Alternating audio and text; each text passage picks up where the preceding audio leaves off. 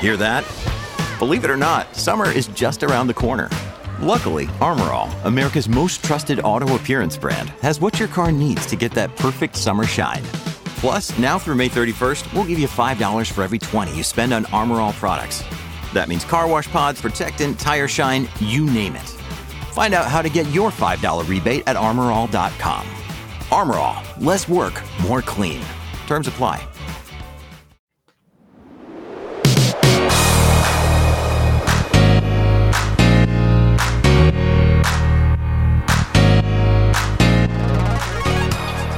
Hello and welcome back to the podcast that is always up to speed with Formula One. It is Thursday night. That means it is, one, almost weekend, and two, it's got a double meaning because there's a Grand Prix this weekend. Number three, it's even better because it's one of the classics. It's Italy, it's Monza.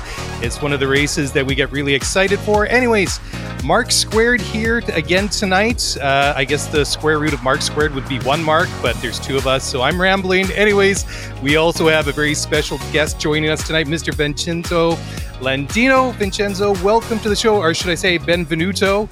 Welcome. So good to have you here tonight. Well done. I like it. Glad to be here.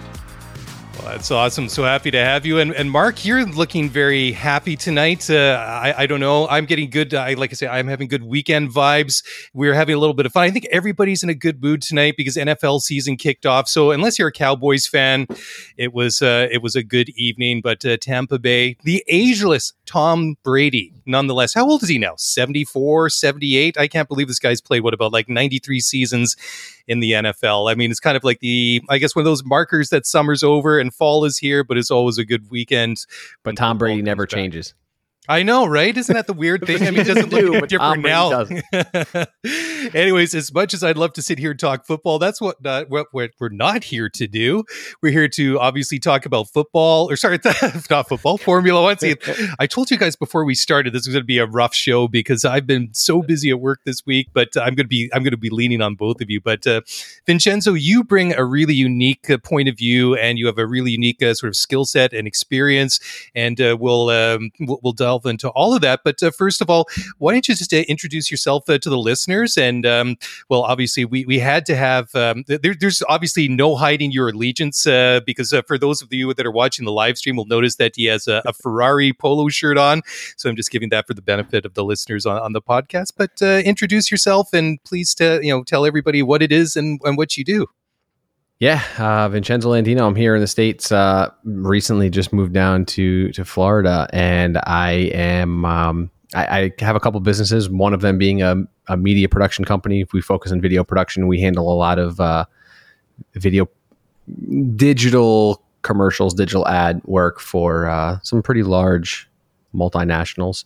That's the day job. That's kind of like what I do all the time. Also, my wife and I, we invest in creators. She's a creator herself. She's been on YouTube for a very long time. She's parlayed that into a career in speaking, writing. She's an author and coaching. So we've kind of taken that and started to invest in creators, at an earlier stage. And so that's our next little venture. But I don't even want to call it a pet project because it's really not a pet project. It's something that's really important to me. Something I've been working on lately a lot of is called The Qualifier, and it's really the business behind sports. And I like to focus on Formula One, soccer, international soccer, European soccer. I'm I'm an Italian soccer fan, but I do enjoy all of European soccer. And so I'm focusing more into like the business and the stats and the numbers behind a lot of the stuff, as opposed to just the product on the field, because as we all know, there's way more to all the sports than just the product on the field. So I've been diving into that, and that's something I'm ramping up, and I hope to ramp up over the next few months. And this is perfect timing because I love talking about this, and I love you guys, and so I'm here. I'm ready to be here. That's awesome. May I ask whereabouts you are from in Italy and where your allegiances lie when it comes to club football? So yeah, oddly enough, I am a Roma fan. I don't know why I became a Roma fan. I should be a Napoli fan. My family, my father, my parents are born in southern Italy, in a town, in an area called Caserta. My father's in Gioia Sanitica. My mother, Faichi Benevento. They're neighboring towns. Benevento actually had a Serie A, the top flight Italian football club. Last season, they got relegated.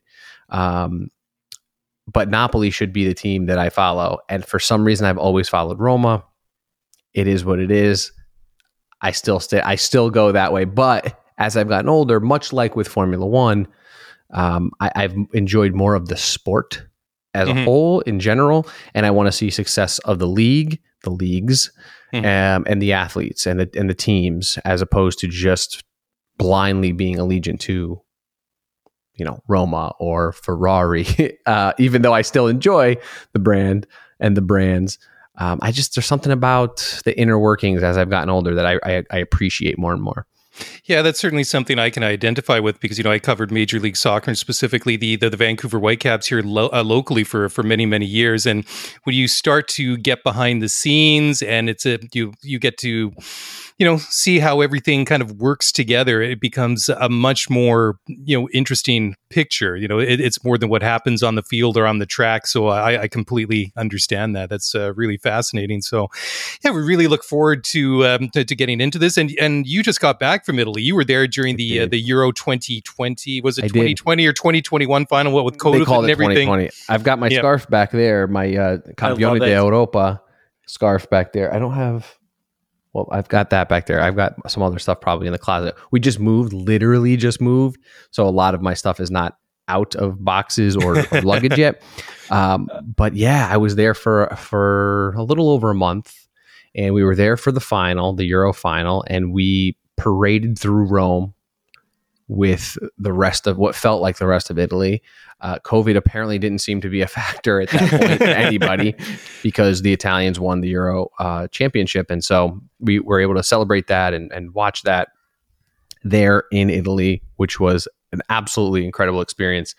Fandom in Italy, which I know we'll talk about a little bit more later on in terms of F1, but fandom in Italy goes like next level. When they say Italians, we are passionate people, it's in everything, whether it's food, whether it's cars, whether it's their fandom, they go all in, right? You're not just a fan, you are rabid, diehard, passionate. It comes through your pores, and you feel that. So that was an incredible experience. It was a month of just eating pasta every day. The last time when I was in Italy, I didn't eat pasta. This time I said, I'm going to have pasta every day. I'm going to do exactly what my cousin there, he's like, you got to eat pasta every day. I said, fine, I'm going to do it. Forget it. I don't even care what happens. I'm just going to do it. And you made a really great point a couple of minutes ago. And you talked about, I think sometimes in Europe, I think sometimes your club identity and the club that you support is sometimes in your DNA. It's inherited from your family and your community and things like that. And I'm really excited to talk about Formula One in that context as well, especially as it pertains to Italy, as you suggested a couple of minutes ago. Sure. We'll get to that. But I'm very curious in your case, obviously you have some really strong connections to Italy, but when did Formula One capture your imagination? How did you get brought into this ecosystem? And when did it start to excite you? Was it something that was kind of always there, or is it something that's kind of blossomed as a passion more recently? So ironically enough, my father wasn't not a Formula One fan at all. Not a motorsport fan, should I say. He'll watch it if I'm watching it type thing, but not like, okay, let's go to the racetrack. We did go to racetracks all the time. So we grew up in Connecticut, Lime Rock Park, which I don't know if you guys are familiar with. We would go there all the time to watch all sorts of different, GT races and, Porsche Day, Ferrari Day, Lamborghini Day. They do, always went up for those.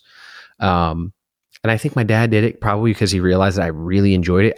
Anytime we went go-karting and karting, I'd take it to the next level. It wasn't just like, let's leisurely roll around the track. I'm like trying to race everybody, But my uncle, I have an uncle who Formula One was his like number one. It was Calcio and Formula One, probably Formula One above soccer. And we used to watch races together. Anytime I wasn't with my parents and I was, my uncle might have been watching us for a weekend and which was regularly, right? In an Italian family, like your uncles are like your second parent. It's not abnormal to be around your uncles and your aunts regularly. And he always was watching Formula One. So if I think way back, like I remember the Senna race in San Marino. So I remember races, like I remember watching races back at that point. And then probably in high school, that age range, I kind of dropped off just for whatever reason, and then picked it back up after college. But yeah, it goes back. So what, 93, 94? Like I remember avidly watching races on TV with my uncles, my brother, and just falling in love with these cars going really fast around a track. And sometimes crazy things happen, but it was just like the sound of the engines, the roar of the crowd. It was just different than, watching a soccer match or a football game. Where I know this is probably not the greatest thing to say, but like there's not as much risk. And I know something about the risk, the adrenaline that goes into like driving a car at, 300 kilometers an hour, that is just way different than running down the pitch with a soccer ball at your feet. And I've played soccer, right, my whole life. So I know what that feels like. There's something about Formula One driving that fast. It's not, and again, it's not, I don't want to offend NASCAR fans, but it's more than just like round and round in a circle. It is driving. It is driving a car at its absolute limit. Like there's something about pushing it to the limit that got me. And I think probably over the last 10 years or so, I've really started to appreciate it a lot more. And again, like I was talking about before this, I've appreciated more of the sport rather than like just Ferrari. Yes, I still love Ferrari, but I love Ferrari as a brand. And that's something that was instilled in me since I was young. Like Ferrari meant luxury. Ferrari meant speed. Ferrari means passion. Ferrari means Italian. Like that's what Ferrari means to me. It's not, okay, Scuderia Ferrari, and that's the team I follow. It is, but it's also so much more, right? There's so much more that goes into it. And so, anyway, I can probably keep talking about that, but it's funny because there's a couple of things that you said, Vincenzo, that really sort of resonated with me. I mean, I come from a Dutch family on my mom's side, and I lived in Holland for a number of years in my 20s. And, I've got lots of aunts and uncles. I mean, big family over there. And, we come from a Catholic family, and, typically there's lots of, lots of kids, right? And lots of aunts and uncles. And I specifically remember years ago at one of my cousin's house. And this is when we were all like, I was in my early 20s, and she's like the oldest cousin. She was like the first one to get married and everything. So she was kind of like the one that was kind of like way ahead of the rest of us. And I specifically remember a family gathering at their place, and they wheeled the TV out onto into the patio so we could watch a Grand Prix. I can't remember which race it was, but I remember sitting there with a bunch of my cousins. I remember sitting there with my uncles and her husband and his family. We're all sitting there, all the guys sitting there watching this race. And then my cousin, she came out and she took like one look at the screen. She just shook her head and she said, "I don't understand what you guys find so fascinating about this. This is the dumbest sport ever, because it's just a bunch of cars going around in circles." And just the appalled silence that we all just kind of like looked at her.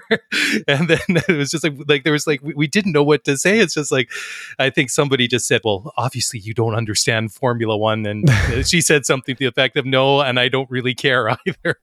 Well, and that's the thing, right? There's you either get it and love it, or you don't get it, you hate it, and there's nothing you can do to explain it. I want to probably bring this up again later on as we talk about Generation DTS, but I think things are changing. I do. Mm-hmm. Yeah, what a teaser that is, because I mean that's been an absolute game changer. Because it's funny that I have people that I know, like both not just family but friends that have had no connection or no interest in Formula One, that nowadays, well, on a race day, will be texting me, or they'll be like, or even just texting me saying, "Oh, I started watching DTS, and this is like so amazing. I'm going to watch my first race." Or it's just it's a really, really fascinating phenomena, the way that it's really taken off the way that it has. I mean, I don't know if it was intentional, but I mean the way that the series and the production obviously speaks for itself, but the sort of the organic growth and interest that it's achieved on its own is really quite phenomenal. I think the Drive to Survive is I'm going to say the pinnacle. I don't know if that's the right word, but I feel like it is the pinnacle of content. If we want to talk about content right now, like creation, brand, the way a brand, when, you know, if I am talking to one of my clients, I'm pitching them something like Drive to Survive every time. I've been, you know, and I'm going to brag on myself a little bit, but we've been pitching episodic series to our clients for a long time, especially online, right? Where you can control the narrative, where you can give people a glimpse at something that they otherwise wouldn't.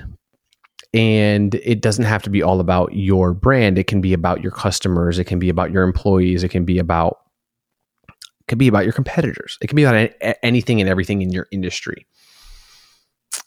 And when Drive to Survive came out, I'm like, wow, somebody gets this. They understand what they're doing from the outset. I mean, it was very apparent what's going on with that series.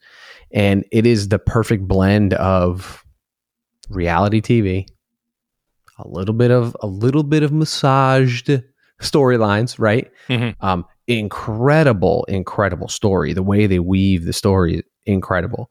And just enough real life. Because I'm thinking back now at season 1, and I'm thinking, how much did if I'm a newbie, did I actually remember, like, do I know who won the season at the end of it? I can't remember. I genuinely can't remember right now. Do they leave you with, like, Lewis Hamilton won the championship? I don't think they do, right? Well, it's really interesting because they don't, the timeline, the way that they tell the stories, it's kind of generally follows the course of the season, but it kind of jumps around and kind of ultimately goes that way towards the end. But I mean, the way that they kind of they jump around like that and then still kind of keep that narrative flowing and still kind of keep it loosely in chronological order, I think is really, really very, very clever the way that they've done it. They jump around. They focus. I feel like they focus more on drivers and driver storylines between drivers, team drama, and then so it's almost like you have to watch each episode. Kind of like The Walking Dead used to do this. They'd start their episode 1 everybody would be together. They'd have a timeline. You'd have a generic sense of like where they are in the timeline. But then the next episode, like episode 2, would focus on one character. And it would have the same timeline. It would have, a timeline. Then episode 3 would focus on another character, but it would be running congruent to, or concurrent, to the previous character. And they would do that until they got to the end of the season where suddenly they're all back together. And that works really well with Formula One because you have so many individual storylines amongst teams, amongst drivers, and kind of the sport itself that really are independent of, like we were talking about before, it's off the field product, right? Off the track product. And there's so much more going on that it really allows them to do that in a way that keeps people hooked. I mean, my wife wanted nothing to do with Formula One. We've been together over 6-7 years and nothing. I wanted nothing to do with Formula One. I could never get her to sit for a race. Nothing.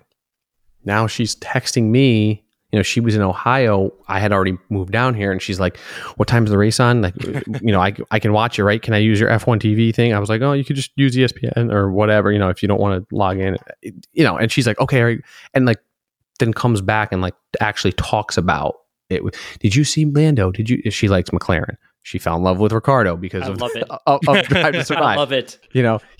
She literally fell in love with Ricardo and I'm just like, whatever. Okay. Fine. As long as you enjoy the sport, I'm happy. But they did a really good job. There's so many people regularly. Like if you are not on Twitter, jump on Twitter and just search for F1 and you'll see people talking about it. I can't believe I was sleeping on this sport. I can't believe I never wanted to watch this. Now all of a sudden I'm setting alarms. I'm waking up the kids. We're all watching it together and I'm just like, okay, cool. Yep. I know, Mark, I know we've got to jump to a break, but I just want to read a couple of excerpts from a really great article that came out in The Atlantic a couple of days ago by Amanda Mull.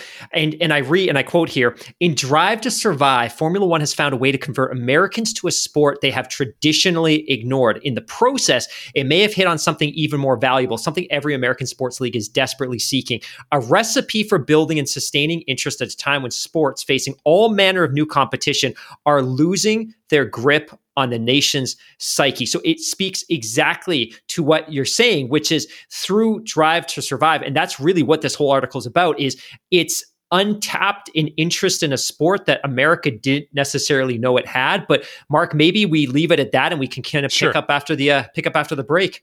Yeah, that's a perfect point to park it. So guys, just as Mark said, we're going to jump to a quick break. So don't go away. We'll be back in just a moment. Passion, drive, and patience. The formula for winning championships is also what keeps your ride or die alive. eBay Motors has everything you need to maintain your vehicle and level it up to peak performance. Superchargers, roof racks, exhaust kits, LED headlights, and more. Whether you're into speed, power, or style, eBay Motors has you covered. With over 122 million parts for your number one ride or die, you'll always find exactly what you're looking for.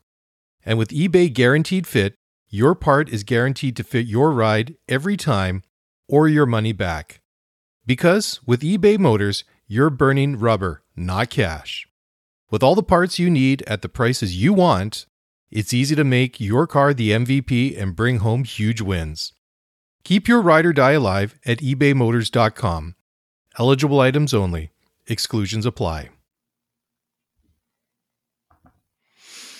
Okay, welcome back to the show. And, well, I think that maybe I can start handing over some of the hosting duties there. Mark, I was just, I'm at a little bit of a loss. But anyways, joking aside, there's a couple of things that both of you had mentioned just before the break there that I just wanted to touch on. One thing that Vincenzo was just talking about, like the way that the story flows. I mean, just the way that the appreciation that I have goes back to basically to right from the very beginning when they didn't have the involvement of Mercedes. They didn't have the involvement of Ferrari and all those drivers, yet that season one did not lack for anything. I mean, of course, it's a little bit different when you have to splice in archival news conference footage of Sebastian Vettel or Lewis Hamilton or any one of those drivers or team principals or whatever. But it didn't lack for anything, and I thought that was extraordinary. And then, of course, once they saw the benefit of being involved, seasons 2 and 3 just evolved from there. And I can't help but wonder if and when that Max Verstappen will get involved. But being Dutch myself and knowing how stubborn Dutch people can be, that there might be a long time before there is a softening of his heart to join the series. I guess obviously he has some issues with the way that some of the storylines are portrayed and stuff like that. And I mean, they have to have a bit of artistic license, let's face it. And then there was another point I wanted to make, and I've completely forgotten about it now, but it will come back. Like I said earlier, it's been a brutally hard but short week, and we'll keep going. But Vincenzo, one of the things we wanted to talk about was the Liberty Media takeover of Formula One, and then them bringing the sport into the new era, because there's one thing that's really stood out in my mind for years, and this is going back pre-Liberty takeover, and I just remember hearing Bernie Ecclestone, I think he might have been interviewed on the BBC. It definitely was a European show. It might have been the Checkered Flag podcast or something similar. But he said at the time, and it was all because there was a bit of I wouldn't say controversy, but there was definitely a lot of discussion at the time about how drivers nobody could take moving pictures or videos or anything like that and post it to social media. And there was a lot of commentary at the time about how Formula One has to get into the modern age and embrace and go after younger, technologically savvy audience. And Bernie basically said, well, he wasn't really interested in that demo. He was more interested in the demographic of guy that's 70 years old and already has a pile of money. And I just couldn't help but thinking, and I'm paraphrasing and parsing here, of course, but I thought at the time, that is just such, an arrogant comment to make, because I mean, just by, focusing on that one very narrow demographic of a guy that may be, a fan for another 10, 15 years tops, and he's completely ignoring this young generation. Liberty comes in, we see this expanded presence of the drivers and the teams on social media, and we see things like Drive to Survive, and just the way that, they're not just pictures in a glossy magazine now, that you see them and you get to appreciate the personalities. And I think it's just added a whole layer and a whole new dimension to the appreciation and enjoyment that I have of the sport, because now it's not just a guy I see behind the steering wheel of a Formula One car. Mark, I just want to add as well, because I think it's useful context. I kind of look at Formula One now as two eras. There's kind of the before Liberty era, Formula One BL, and then there's kind of Formula One after Liberty, like Formula One AL. And to back it up, like Liberty hasn't been in control of this entertainment property for that long. Negotiations really picked up steam in late 2016. Liberty was up against Stephen Ross and the Qatari government. Ultimately, they came to an agreement with Formula One. They closed in early 2017, and then they suddenly have this property. And like you said, the property was in so many ways saddled with so many of the bad decisions that Bernie had made. And I will give Bernie all the credit in the world for building Formula One up really from nothing. Like, I think we look back and we always assume it was this big financial monster that was just raking in revenues. That wasn't always the case. Bernie hit the lottery with his decisions and his strategy around TV revenue and raking in national TV deals and all those kind of pieces. But he really kind of lost his footing in the last couple of years there, because to your point, he was not only unrelenting in his attacks on social media, he refused to recognize that demo as valid or important to Formula One at all. So, we've all heard the stories about the fact that he used to have the Formula One front office send cease and desist letters to Lewis Hamilton, his top most transcendent star, for posting on social media, because his perspective was Formula One lives behind an iron paywall. And if you want access, you pay for it. And if you can't pay for it, you're not getting access. So he was thinking very short term, like, we're appealing to our existing demo that's locked in, they're 50-60, they're financially stable. And Liberty's taken this very different approach, which is, let's smash down that paywall, let's make it accessible to everybody, let's make it available to everybody, and let's embrace social media. And social media is a long-term play in the sense that, hey, you're cultivating your future fan base by appealing to those 18, 20, 22-year-olds. But Vincenzo, this is really why we want to talk to you, because this is so much of what your passion is. From your perspective, since Liberty's come in early 2017, what are some of the great things that they've done to transform this entertainment property for American audiences? I think the biggest thing, and the one I want to focus on, is allowing the drivers to have personality. I think this is what social media has done across the board, not just for Formula One. If you look at Formula One, it's very much a luxury. It's like a luxury good. It's like walking down the store and seeing Christian Dior versus Gap, right? Mm-hmm. There's nothing wrong with Gap. There's nothing wrong with Christian Dior. One is significantly more expensive. One has just a total aura about it, right? I'm using Dior or Vuitton. I don't care. Whatever brand you want to use. Lots of Italian brands you're mentioning.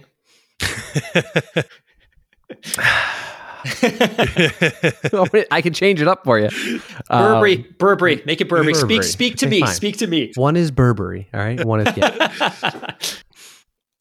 I think the old way of luxury brands marketing themselves was to, like Bernie, remain exclusive. One of my lights went off. Remain exclusive, be behind a paywall. Only if you were 50, 60, yada, yada, yada, you could access this. You could afford it. As social media democratized what these brands mean, and you started seeing, collaborations between brands online. Brands needed to become needed to humanize themselves to some extent, because online their consumers were not just 50, 60 years old. Their consumers were 18, 28, 38, all across, the spectrum of ages. And so now how do you speak to those people? The brands that did a good job were able to meet their audience where they're at. The brands that didn't were the ones that said, we're going to, keep going at it this, in this direction. And it sometimes didn't work. What Liberty did was essentially the same thing. They said, we are going to break down these barriers like you guys mentioned, and we want as much access as possible.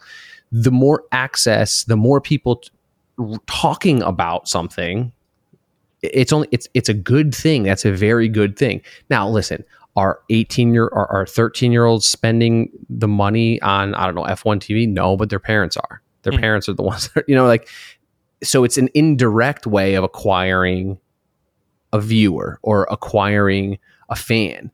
I can afford this stuff, but like a 13-year-old can't. They're going to ask their mom and dad. They're going to, so there's nothing, so that's okay, right? Like, just because they're not 60 and they don't have wads of cash in their pocket, what is the 60-year-old with wads of cash? What is that going to do for you? How is that going to necessarily, they're not going to talk about your brand, because you know what, one thing people don't do when they're at a certain level of status, they probably aren't talking about it. So it kind of stops there with them, right? Mm-hmm. And they only might talk about it within their circles, but like, where does it grow from there? Well, now you've got this whole group of people. I'm going to call them Generation DTS, because I know that your audience knows that. They're constantly talking about it. You can go online now and you will have people of all ages, all sorts of diverse backgrounds, races, everything, that are talking F1. It has become this, it's not even a it doesn't even signal like an exclusive club. It's like, hey, come join us. Come join this cool community. Like, this is a really cool sport. There's a big difference, right? Luxury exclusivity is very much a way to acquire people, but you're only going to acquire a certain amount. There's only a certain amount of growth there. It stops. You have to wait until people join that club to get back into it, right? Mm-hmm. If you're meeting your audience where they're at, you're doing what Liberty's doing now, and they are saying, hey, this is an awesome community. Come join it. Let's all have fun together, and let's keep talking. Let's grow this thing. Here's the other thing. The teams are doing good. And I looked up some of the numbers on the popular F1 teams. Mercedes has the highest followers across the board, 23 million. Red Bull, 21 million. Ferrari, 15.5 million. McLaren, 15 million. The rest of the teams combined, the 6 other teams, have 25 million. A lot of work to do. But if you look at it, Mercedes success will always garner attention. Red Bull has an amazing community on and off, the track. So yes, they're going to grow just because they're Red Bull, and they do a lot of cool stuff. Like, did you guys see the video they just did? Max Verstappen driving through Palermo, Sicily, and all that. Like, that's really cool, right? The content they put out, Red Bull, absolutely amazing. Yep, Ferrari, absolutely. Ferrari's a brand. Ferrari's a brand that's been around for a long time. Ferrari's got a lot. McLaren, I give McLaren a lot of credit, because McLaren not only has had a long history in Formula One, McLaren has they actually make cars, so people know their cars. But I also give their approach to social media and gaming and esports with Lando a huge leg up. So that's where they're building their community. They also lead kind of all the other teams in TikTok. They've got 1.2 million followers on TikTok. The next closest is Red Bull with 1 million. Ferrari doesn't even have one that I could find. Mercedes has 513,000, right? So TikTok is creating this whole new viewer that's following them over there, and they create really cool stuff that's funny. It's educational sometimes. Like, they did a whole thing on how to set up a pit stop, like the pit lane, and they literally broke it down in a TikTok. And I'm like, wow, this is actually mesmerizing. I'd never even realized it. So doing that kind of, like, that's backstage access.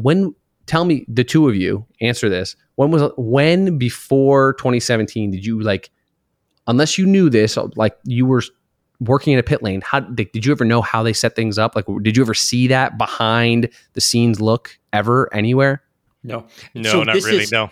I just want to add, because you just made a really great point that just struck me, that prior to 2017, it was assumed you knew these things because it was assumed that you were part of this old guard of Formula One fan. Mm-hmm. And if you didn't know, you didn't dare ask. But I think that point about McLaren posting a TikTok, I can't remember if it was McLaren or Mercedes. I think it was McLaren, right? McLaren, yeah. But yeah, they posted that TikTok explaining how one of the functions of the sports operates. That would be like an NFL team today saying, hey guys, here's how a kickoff works. And here's the function it serves. You would never see that because we're not working to embrace a new audience because everyone knows how football works. But I love and I respect the fact that everyone knows how it works. Exactly.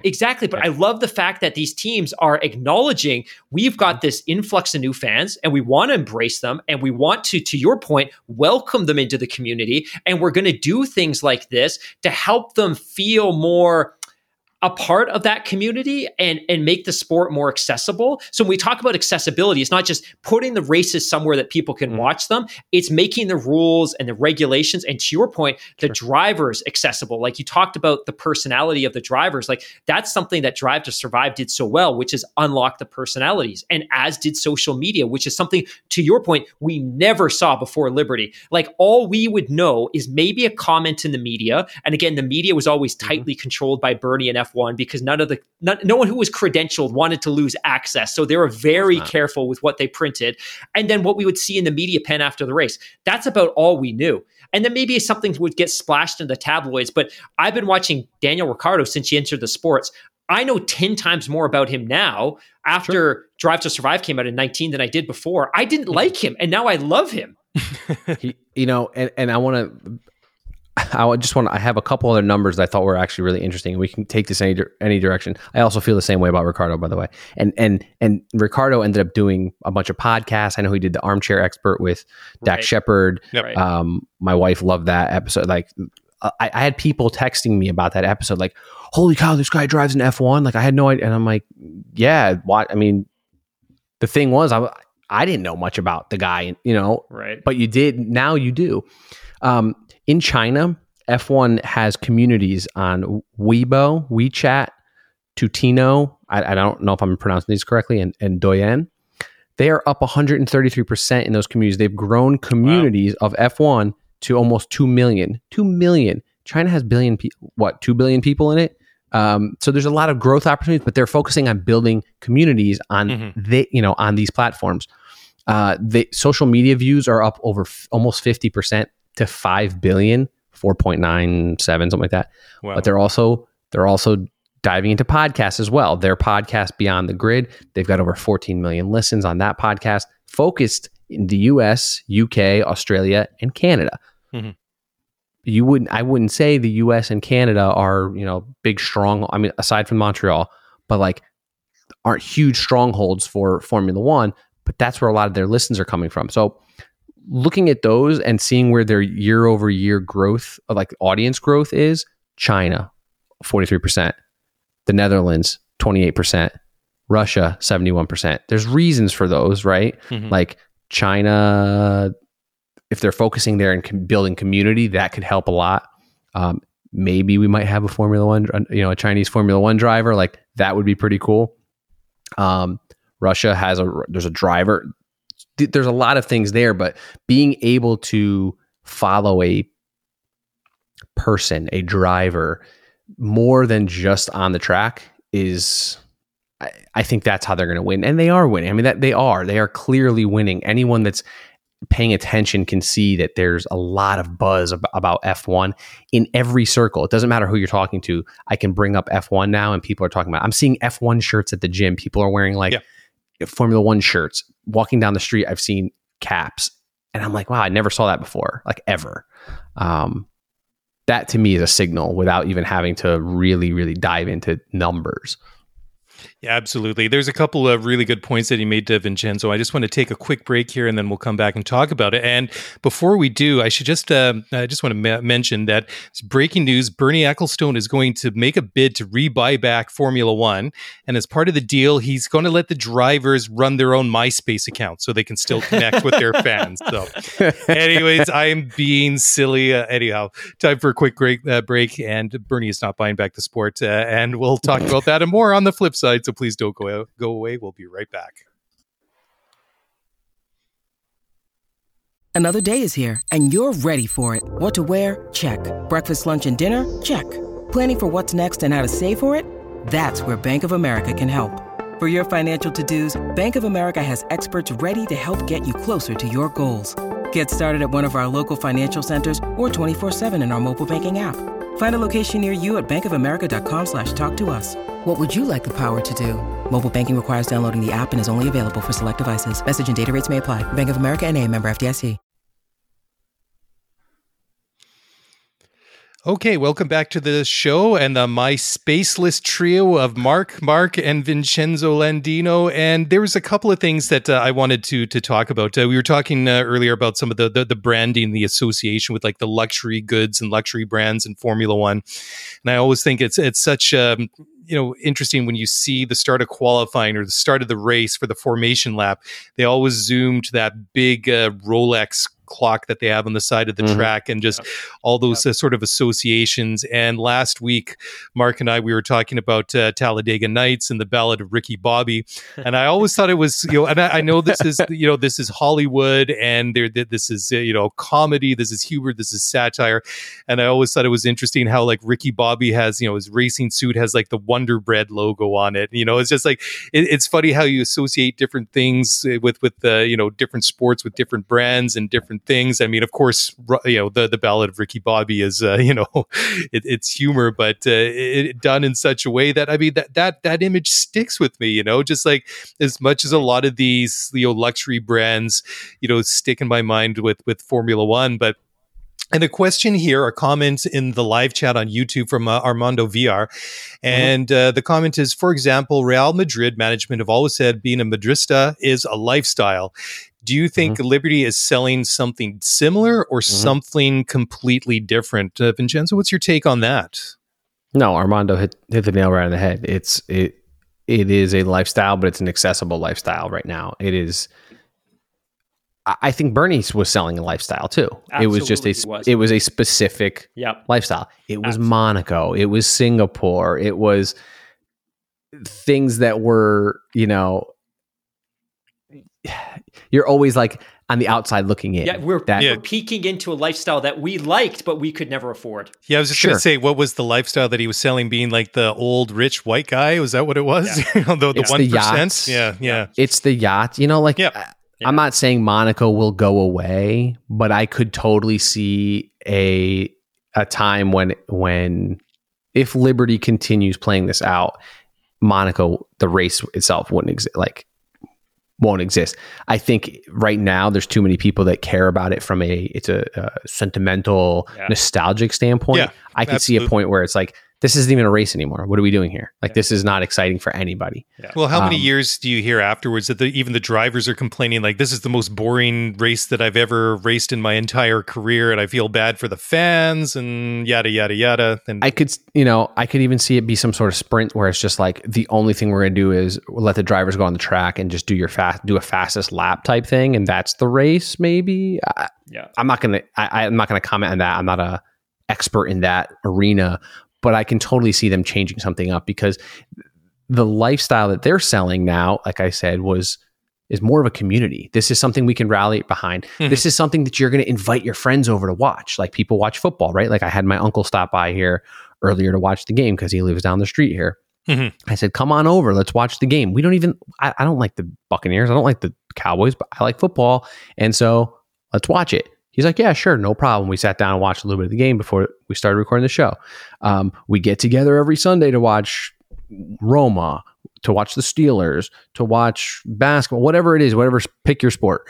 Same thing with Formula One for folks like us here that watch it already, but not for the normal person. It's like, oh yeah, I might flip it on my phone or whatever. But they want to create this lifestyle where like it is a communal brand. It's something you talk about. It's something that you want to get involved with. You want to wear the gear. You want to show it off. You want to kind of shout it from the rooftops the same way you do with other sports. So Armando's absolutely seeded a perfect thought process there. They're selling a lifestyle, but they also right now they're changing what that lifestyle means to people. There's still, listen, unfortunately, there's still people that say, well, F1, like that's high society. It's going to, they're going to change that over time. And I didn't run any numbers to see like, I could run some numbers to see how they're faring against like maybe luxury brands or less luxury brands. What are the brand affinities there? I would be curious. So that's a really good point that Armando brought up. But yeah, it's gonna have to change, because if they're gonna continue with trying to build a community, you have to get different people. You make such a great point just in terms of that perception piece. And if we walk it back a little bit, Mark and I, we've been following it for 20 years. We've been to the races, but I think we both understood that 6 or 7 or 8 years ago, if you talk to the normal North American sports consumer, there was a perception of Formula One, and it wasn't a positive one. It was everything that we just talked about. It was exclusive, inaccessible. It was designed and catered to a white Western European audience, the drivers from wealthy backgrounds. It wasn't super inclusive. And I think so much of what Liberty's attempted to do is break down all of those barriers, like you said, and it's going to take time. But the little things like removing the concept of the grid girls, like they serve no purpose in 2018 except to make the sport less inclusive.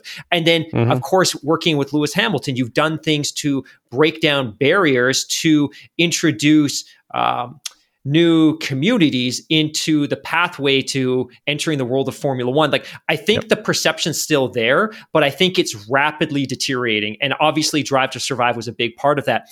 One of the questions I have for you, just from a branding perspective, and full disclosure to everybody, Vincenzo and I were talking last night, and he made a really great point that I wanted to capture for this podcast, which is in North America and in Europe especially, when it comes to team sports, typically your allegiance falls with a team for all the reasons that we talked about, because you grew up in a city. Traditionally, yes. Yeah, because you grew up in that community. It was passed down through your DNA. NBA is a little bit different because the NBA has done a really great job of marketing stars, sometimes over teams. Vincenzo, in your perspective, North America especially, because I think for Mark and I, like for me, Williams was passed down from my grandparents. I know in a lot of communities in the UK and obviously in Italy, which we'll speak to, it's Ferrari. But from your perspective, what's happening in North America right now? What's happening in the US? Are people following drivers? Are they supporting teams? Is it a blend of both? With Formula One specifically, I would say you're getting a lot of people. I like to use my wife as a perfect example because she is that perfect DTS consumer where didn't know anything about the sport before, knew that Ferrari was a car and that, we drove a Mercedes, like my husband drives a Mercedes. So I know that's a car, like cool. But beyond that, didn't know anything. So I like to look at her as a great example because DTS helped her learn about Daniel Ricciardo and McLaren. So what did she do? First of all, this is what she's doing. And for those of you that are watching, I'm going to display it, but this is what she's doing as she's watching. DTS, she's looking things up. She's following them on Instagram, right? She's checking out their Twitter if they have Twitter. What are they doing? Like, that's how people are consuming content these days. Sports in general. There's a second screen always with you. And so having that second screen experience creates this instant, you need to follow it up with something. So if I'm watching a sport on TV and I want to go look up an athlete and then they have no presence, or a team and they have no presence, I've probably lost interest. Again, I'm talking about someone who's completely new to something. Formula One is doing a really good job at marketing the drivers. Lando's got his own brand. He's got a gaming Team Quadrant. It's a lifestyle and gaming brand. Lewis does a really good job online. Daniel Ricciardo does a great job online. I would say drivers like Carlos Sainz and Charles Leclerc they do okay. A lot of it feels a little staged. And I think that's probably a Ferrari thing, which makes perfect sense. Pierre Gasly does a great job. George Russell does a great job. Like, they seem a lot more accessible. But again, this was not this wouldn't have happened 5 years ago, right? Like, this wasn't happening. But very much so, fans are saying, like, I like this driver.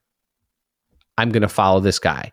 It feels like people are following the sport more so than, first of all, you don't have a lot of drivers to choose from. There's 20 of them. and let's say there's probably 15 of them that are actually like going to stick around, right, beyond this year. That's total. I don't even know if that's accurate. 15, right? It's probably all 15. And so you got to follow somebody, right?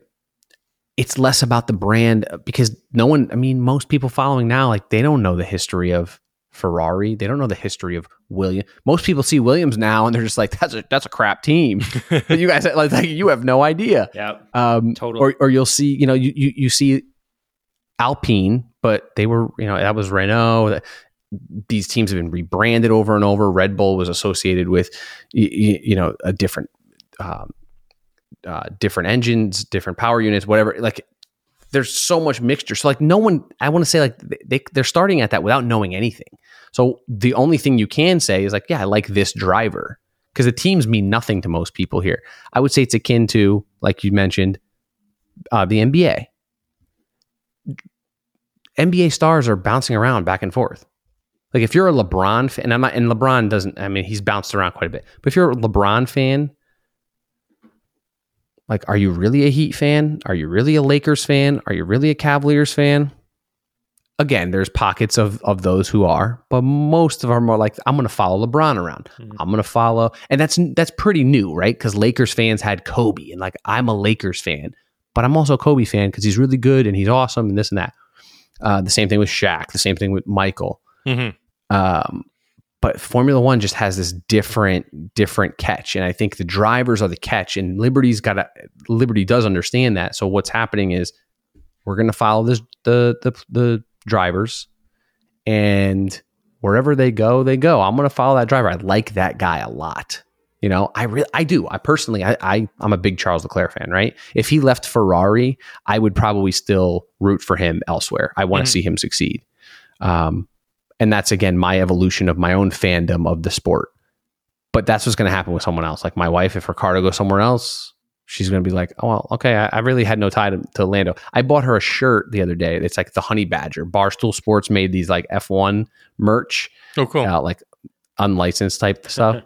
But it doesn't have like logos or anything. It's like, it's branded for Ricardo. It's the Honey Badger. I had a shirt on earlier. The picture I sent you guys, I was wearing my Leclerc shirt, but it looked like a Ferrari patch. Oh, but it said Leclerc on it. So, like Barstool, they do a really good job at understanding the psyche of their following, and they are, I would say, a very North American following. Well, they understand it's all about the drivers. It's all about branding and getting people to follow the drivers. So. Yeah, that's happening. It's happening 100%. It really is interesting too, because when it comes to like finding like F1 merch for your favorite driver or your favorite team, it's still in North America. It's really hard to find.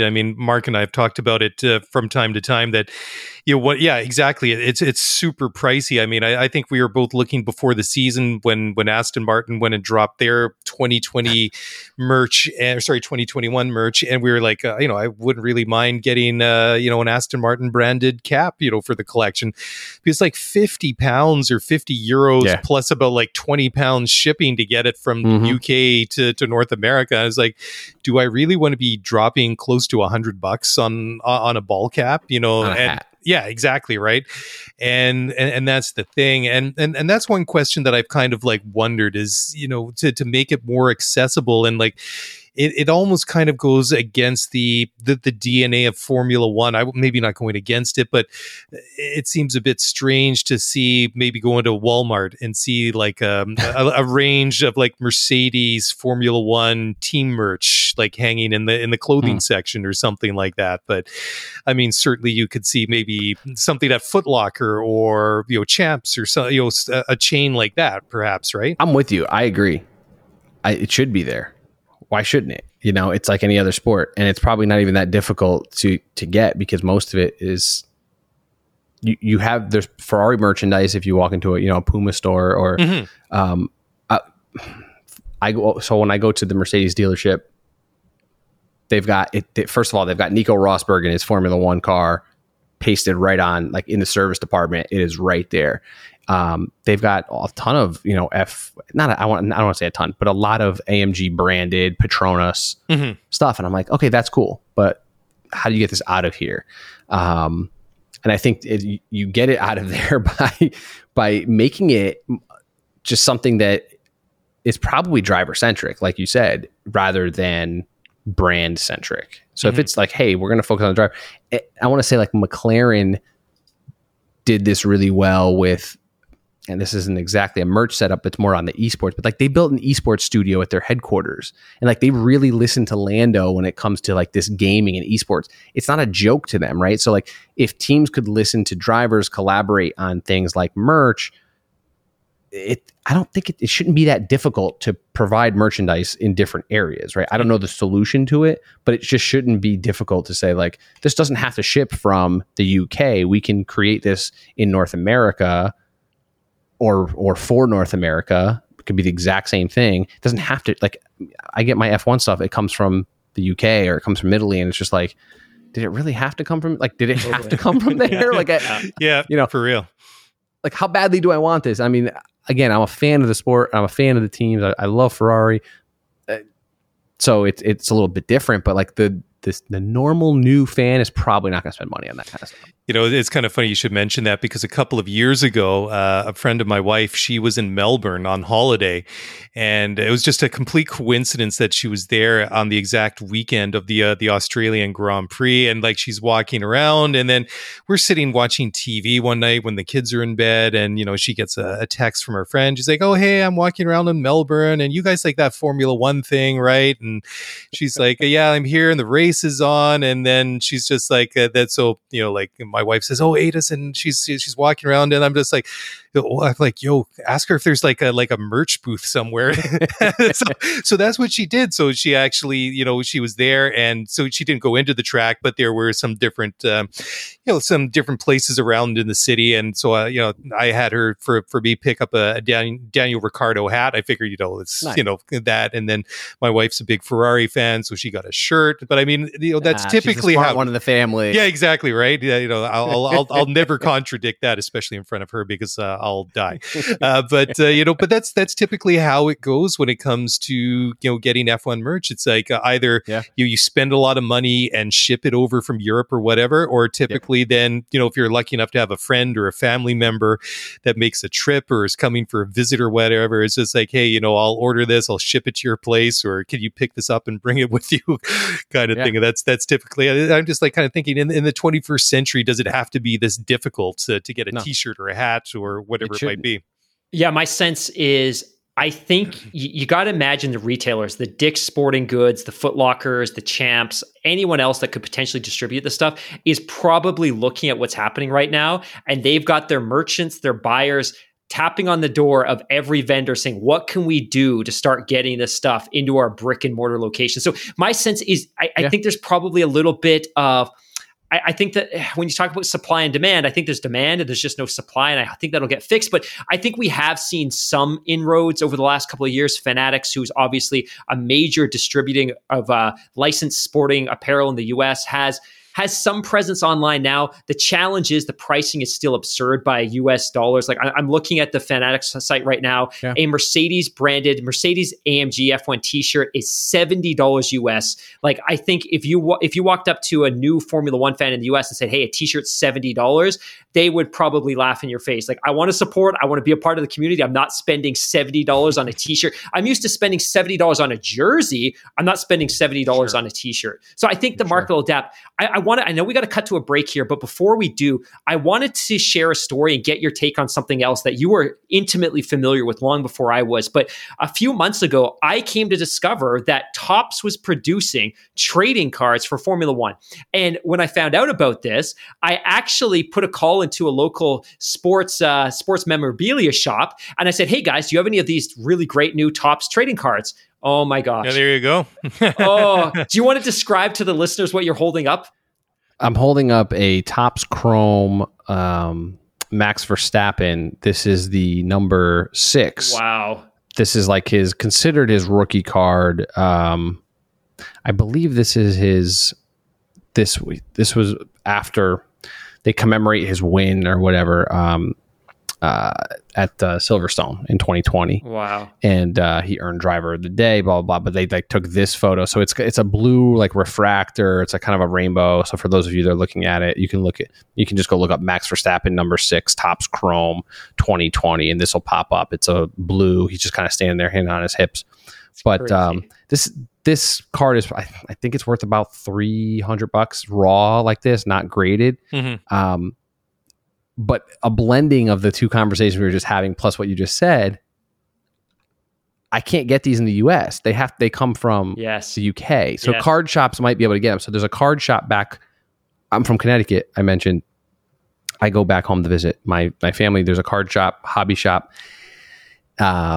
local there that we used to go to as kids all the time. I walked in and I said, "Do you have any Formula One stuff?" He goes, "Some guy just walked out with one." I said, "Just one? That was the last one you had?" He goes, "Oh no, he bought the whole case." Wow. That was it. He goes, "I'll probably not see another Formula One thing for the rest of the year or 6 months." And I was like, damn it. So the guy bought the whole case. I believe it was the Topps Chrome. But yeah, so this is another form of, I believe, merchandise / memorabilia. It's still very difficult to get. I mean, I do order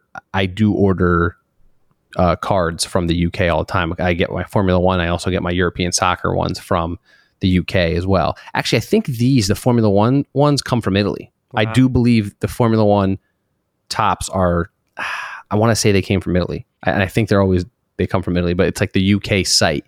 Anyway, still not easy to get, right? So like most people wouldn't know nor understand nor care to purchase that. Like trading cards is huge right now. Mm-hmm. Formula One trading cards is still like way under the radar, but they're still pulling decent numbers. Like on eBay, they're still moving quite a bit, which to me signals really good things. Well, I think my story is, and how naive I was, but I called this memorabilia store. I'm like, "Hey, do you have any of these cards?" And they're like, "Yeah, we got one box." I'm like, "Well, how much is a pack?" They're like, "We don't sell them by the pack. We sell them by the box." I'm like, "Okay, well, I'll splurge. I'll spend the $80 on a box." I'm like, "How much is the box?" $800. $800. And the whole point was we were doing this stunt where we were going to open a pack live on the air. So I ended up buying a pack on eBay for $60, like a single pack, 4 cards, $60. But the demand is incredible. But I think what's innovative and cool about this is obviously, and we can talk about why sports cards are so big in the US right now. And it could be because of the asset bubble and there's so much cash being floated out and being printed and people are putting it into collectibles. Yep. But the fact that F1 cards have picked up momentum in the US is pretty crazy. And I've been in that memorabilia store a couple times since, and they sold that box almost instantly. But both times I've been in there were customers in there asking, "Do you have any Formula One cards?" And they're like, "Nope, and we're not going to see any more. We have to wait to see if they do another run next year," which I thought was incredible. I was meant to ask you, Mark, what was the shopkeeper's kind of attitude towards it? Did he seem warm on it, or was it just kind of these things, "I'm just bringing them in because people are asking for them"? Did you get so my perspective was they were surprised and they took a box because their distributor had kind of coerced them into doing it. Like, "Hey, this could be a pretty hot thing." And they're like, "You know what? It's one piece. We know that there isn't going to be a ton of availability. We know that there isn't a lot of allotment or allocation coming to North America. We'll grab it." But I don't think they expected that they were going to sell the entire box at 800 piece. Like, I don't think they were expecting that at all. But I also thought it was really interesting that, again, like I said, both subsequent visits that I went to that store, there were people looking, which I thought was just fascinating. Yeah, that is really interesting.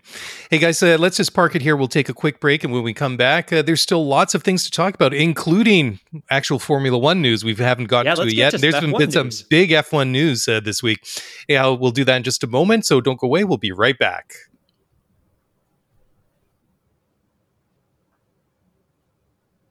When you need mealtime inspiration, it's worth shopping Kroger, where you'll find over 30,000 mouth-watering choices that excite your inner foodie. And no matter what tasty choice you make, you'll enjoy our everyday low prices, plus extra ways to save, like digital coupons worth over $600 each week. You can also save up to $1 off per gallon at the pump with fuel points. More savings and more inspiring flavors make shopping Kroger worth it every time. Kroger, fresh for everyone. Fuel restrictions apply. All right. Well, welcome back to the show. And before we get to the actual news of the week, of the day, and look ahead to the Italian Grand Prix on Sunday, now this is something interesting, and I kind of wanted to pick up on this partly because one of my best friends works for EA Sports. He does a lot of the social media for the FIFA franchise. But the one thing that Mark, you had wanted to discuss with Vincenzo was the Formula One game, the official one that's been done by Codemasters, that's been taken over by EA, which I keep bugging my friend that, being an EA employee, I'm expecting an employee discount when I buy one because, hey, I'm cheap. Anyways, kind of building on what we were talking about a little bit, or you mentioned it briefly, Vincenzo, was just Lando and his the esports and all that sort of thing. How important do you think that this whole esports and the gaming is to Formula One? I mean, I think they're both kind of interlinked. Just the game itself is a property that people, because I buy it, I play it, I enjoy it. But then, of course, esports is a thing itself. It's just like my buddy Jorge always says. He says basically, I make a living off of generating social media and hyping up teenagers playing FIFA. And which is cool. But what's your take on that? Yeah. Well, esports itself is, projections for the industry at like esports as a whole is through the roof. I mean, they're looking at, I think 2 billion was projected for the industry, I believe. Maybe it was 1.8, 2 billion, something like that, by 2022. There's a lot of opportunity there. You have opportunity with esports to, we were talking earlier about luxury brands being exclusive and communities being inclusive, right? F1, you create a community. Not everybody can drive an F1 car. Not everyone can drive an F2, an F3 car, karting, there's 20 drivers. There's 20. And there's like, maybe let's say 10 of them that are the absolute just highest echelon of talent in the world, right? Well, Mark and Vincenzo are not going to be riding in driving a Formula One car anytime soon. But you know what I can do? I can go jump on my PlayStation with my, wheel and pedals, and I can get a lot of the feeling of driving the car without any of the risk. It costs nothing aside from the game and the equipment and whatever. Let's say $1,000 to go and drive an F1 car with very realistic mechanics, very realistic tracks, very realistic, response in your setup. That to me is a huge opportunity for Formula One to keep diving into. And I read I read a lot of the Reddit threads around the F1. There's like an F1 game Reddit subreddit. And people like just go crazy for this stuff. They absolutely lose their minds for adjustments in the game. People are like tweaking cars and adjusting, all sorts of, suspension and aerodynamics. And they're like talking about, how did you hack the game to do that? People are hacking the game, like things that they do that you would think are only like shooter games and like those types of things. Like, no, there's, FIFA. This is very much on par with any of those. Maybe it doesn't get all the love that FIFA or some of the shooters get, but there's a huge community there. I don't know the numbers of it off the top of my head, but like just from what I'm seeing, especially like Reddit's a great, for me, I use Reddit a lot to really gauge where there's a lot of interest, raw interest. And I think there's opportunity there. Listen, F1 teams lose money regularly, right? Like they're not there to generate a lot of money. Maybe Mercedes generated some money, some actual profit, right? But you have an opportunity to actually generate revenue with esports. So the same way a lot of like NFL or NBA teams, Major League Baseball teams are now, they have their own esports team. Right. Formula One teams can do the same thing. And McLaren, they're working toward, either they're working towards or they already do have one. But I know they're working with Lando to really build that up. And why not set up leagues? This is ideally, I would love to see an F1 season F1 esports season where you have your F1, like each Mercedes, they bring on 2 youngsters, 2 drivers that are gamers, and that like they compete every week or whatever, however they set it up against the same thing. Like that to me is such an opportunity, more opportunity for sponsorship, different kinds of sponsors. Like we're already seeing crypto sponsors and a lot of these tech sponsors from the US. Like that would grow exponentially if they added on a league, and relatively inexpensive, right? Because you don't have to have these massive tracks and safety regulate. There's none of that. All of that goes away. The overhead in business terms, I don't want to say is almost zero, but hell, it's almost zero. Mm-hmm. Like you don't even have to have these drivers go anywhere. They could technically do it from their own like studio, right? If you really want to do it that way, and it can be streamed to probably just as many people that are watching the races here in the US, which is, we're right around that 1 million mark right now. Mm-hmm. Like the numbers, like Lando, he has about 1 million followers on Twitch, and he's not even the biggest name in the sport, right? But he's doing about 1 million followers on Twitch, and he's doing about 100,000 concurrent live viewers every time he goes live. That's just Lando. Yep. Imagine a league, right? An F1 game league where every driver has probably exponentially greater followers that Lando has. Like that's where my head goes with it. And that just brings on more people that want to play the game, more recognition for the game itself, for the sport itself, for the drivers, for the teams, seeing the prancing horse, seeing the Mercedes logos and the Aston Martin logos, and seeing all of that in the game. Like that brings awareness. And the difference between Ecclestone and now Liberty is the fact that one understood that awareness actually means something long term, right? Mm-hmm. And the other didn't. Yep. And so the game, I mean, getting the game into someone's hand, whether it's here or PlayStation or computer or whatever it is, it's I want to say it's just invaluable. You can't put a price tag on it, because now you're putting it in front of people, you're blasting them with it. Even not, like the races are only 1 day a week, plus if you're a fan enough, you're watching Saturday and Friday. Well, now I'm playing my F1 game and I'm being blasted with Mercedes logos and Red Bull logos for 7 days a week. Yeah. Yep. Mark, I know you are dying, and so am I, to get to the driver news, but I wanted to just add one more piece to this. And Mark's like, I just want to talk about Formula One. Actually, I know, like, whereas you and I are like deeply into this conversation about branding and marketing, but the one thought I had is we get a common question from our listeners, which is, can you recommend a sim setup for me? And when I first got into this whole podcasting world, I'm like, what the hell is a sim setup? But it is legitimately people building simulators at home to replicate the Formula One experience. And the Formula One game affords you the opportunity that NBA 2K doesn't, that NHL 2021 doesn't. Like, those are video games. They're top-down video games. You see everything that's going on. You pass the puck. But when you play the Formula One video game, it is a simulator. It is simulating the experience. Like, the closest analogy would be like, it would be NBA 2K, but you're playing it 3-dimensionally through the eyes of one of the players. But that's not what it is. But in Formula One, you are experiencing a race through the eyes of a driver. And with every iteration, it gets better.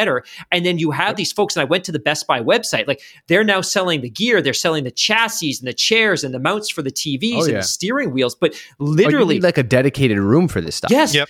Yeah, we have people like that are asking us. I'm like, dude, like, I don't know. But people are sharing with us like, hey, what do you think of my new sim setup? It's got a 50-inch 4K TV and it's got this. I'm like, that is incredible. That was $20,000. But people are legit trying to replicate the Formula One experience because it's unique. Like, you don't get that experience with any other sports video game. And $20,000 is nothing considering how many millions does it take to go and try and be an F1. First of all, you can't be. I couldn't go and be an F1 driver now. You guys couldn't go and be F1 drivers right now, right? If you didn't start when you were younger karting, like, it's probably never going to happen for you. Mm-hmm. Well, hey, you know what? I can go spend $20,000. I can go spend $20,000 on a vintage Porsche, or I can go spend $20,000 to ride around year round, in a Formula One car. Like, it's kind of a no brainer for some people, like.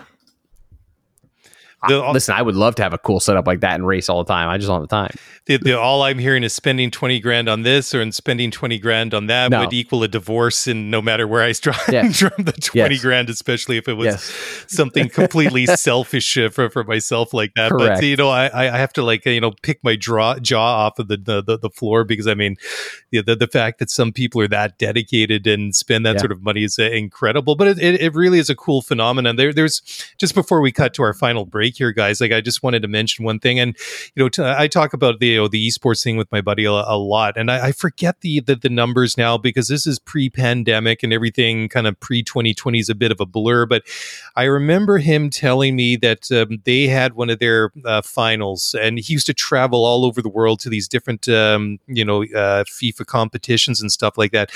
But they put one of their finals, it was on ESPN2 or something like that, on Super Bowl Sunday, and I can't remember the numbers that it drew, but it ran parallel to the Super Bowl, and I can't remember when it peaked, but they were stoked because the numbers were massive, that not only did they get the amount of viewers that they did, but they did it on Super Bowl Sunday, which is the one Sunday of the year where everybody watches what's happening in the game itself. So it was really just incredible. Anyways, one final break. When we come back, it's an hour and 10 minutes into the show, and we're actually going to talk about some Formula One news. But it's been a great conversation so far with our special guest Vincenzo Landino, and we'll pick up on the flip side. So guys, don't go away. We'll be right back.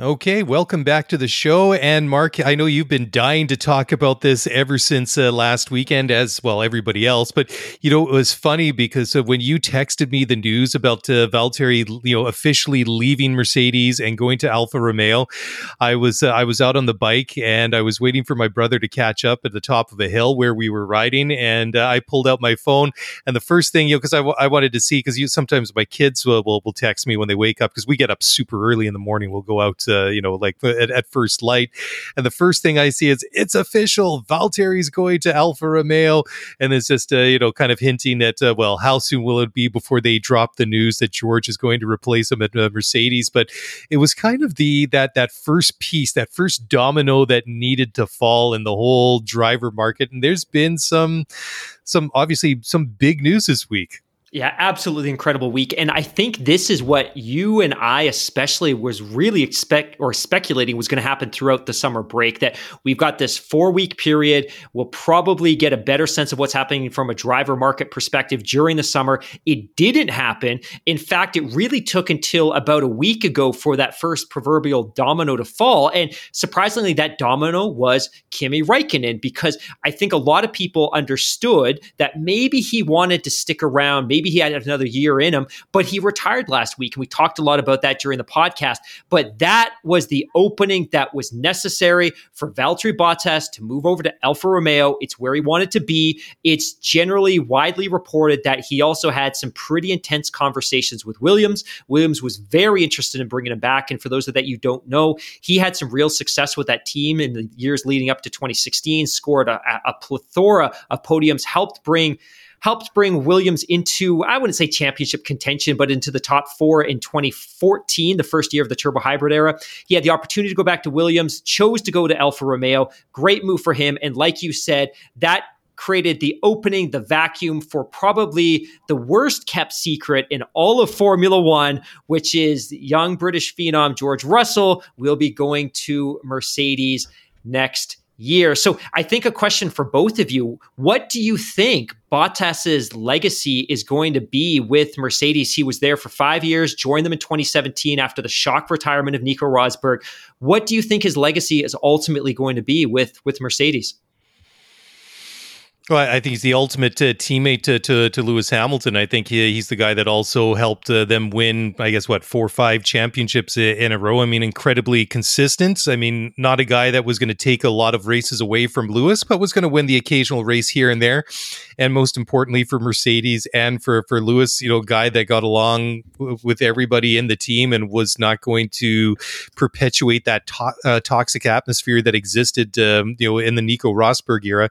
Because, I mean, no no doubt the guy's competitive, but I don't think he was willing or necessarily has the personality to get really nasty like the way that it got between Lewis and Nico. And I mean, how many incidents did we see between Rosberg and Hamilton over the years? I mean, has there ever been a Bottas-Hamilton collision? Not even close, right?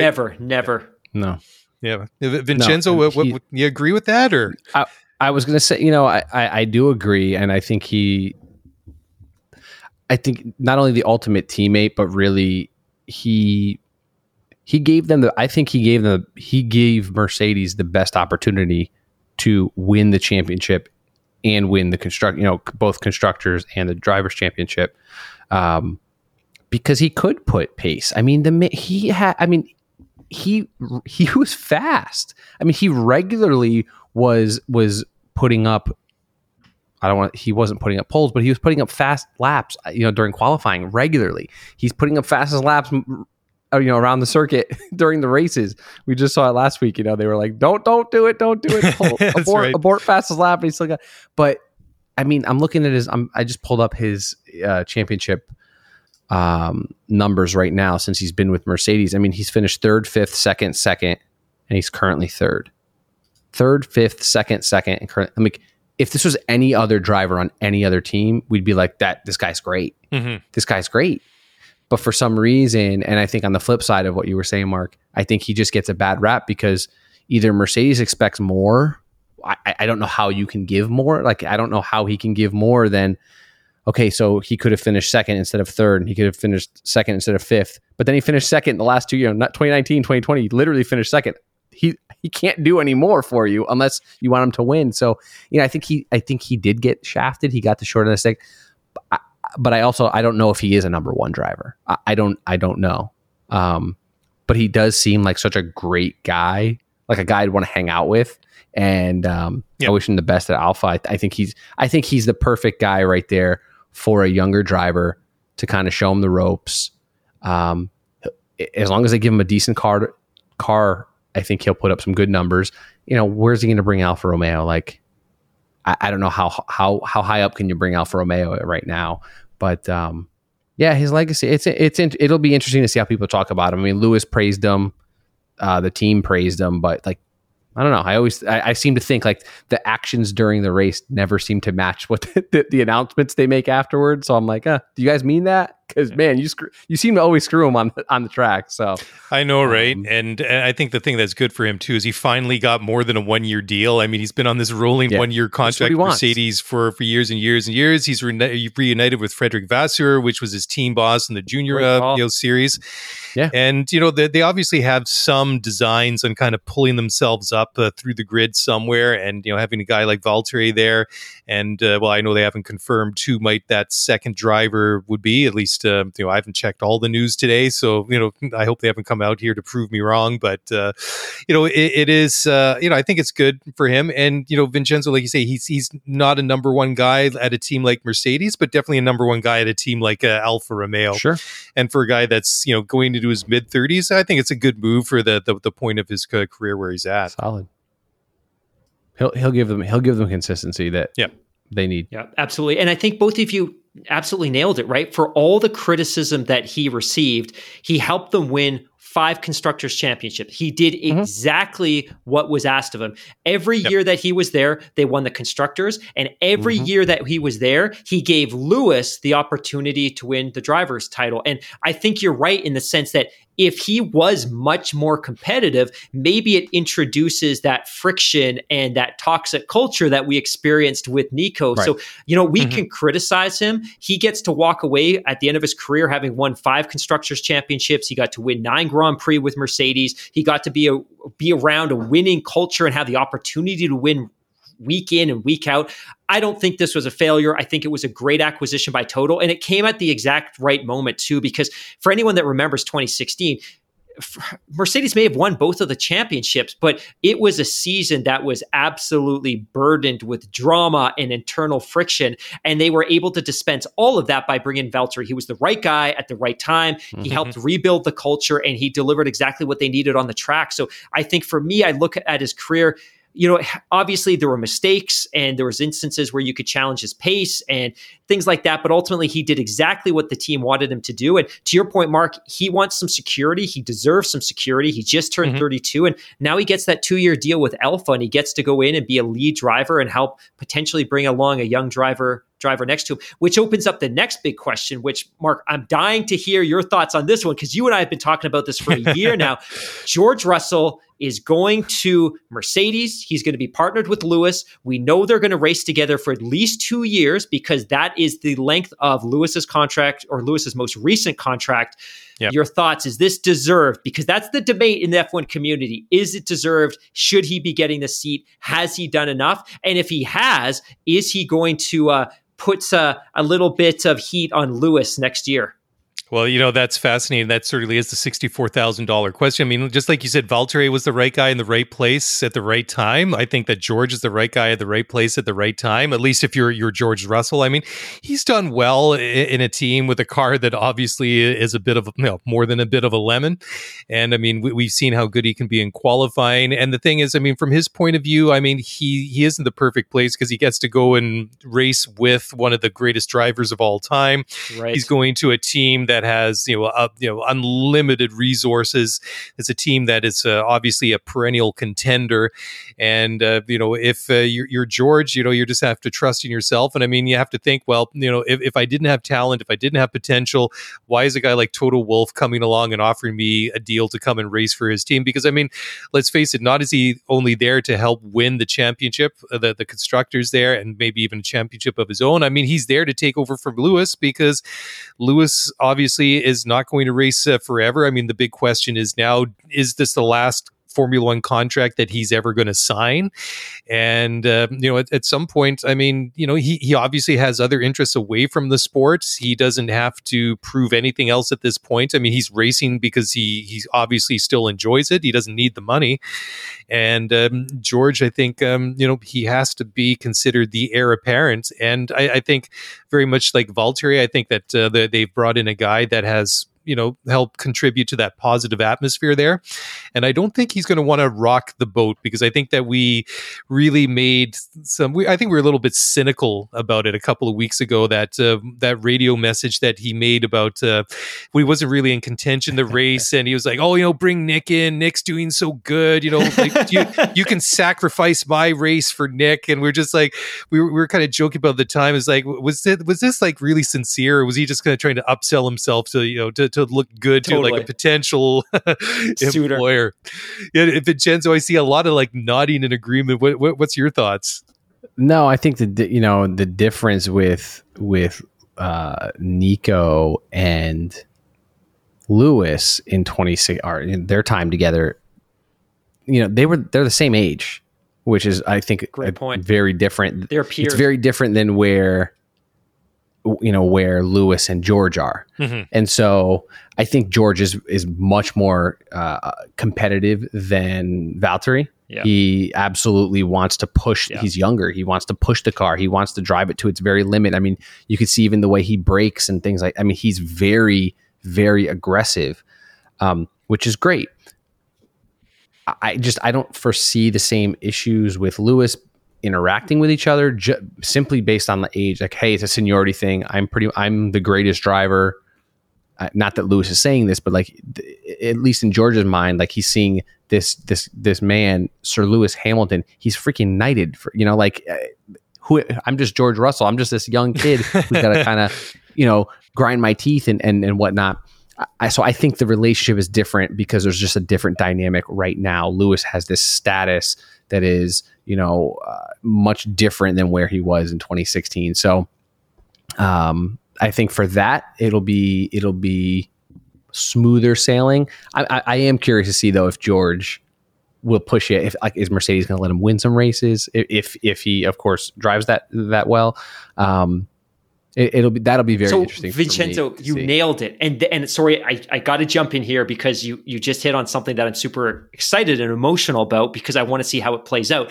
I think you touched on something great, that you can't compare Nico and Lewis to George and Lewis. Nico and Lewis were peers. They grew up together. They raced together. They karted together. Yep. They competed in all the lower formulas. And you have to remember as well that Nico had been at Mercedes for several years before Lewis got there. Like, he was as much Mercedes at that point as anyone else was. Like, Lewis was coming to his team and then experienced all that immediate success. This is a different story. We're talking about two drivers that have a decade difference in age. We're talking about worlds of difference in experience.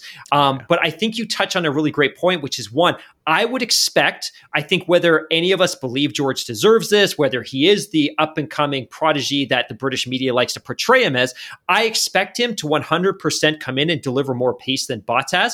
And Vincenzo, I think you touch on the best possible question is, this is all great. They're going to be super friendly. They're going to be chummy. They're going to say all the right things in the press. The British press is going to love this, having two great British drivers on the same team.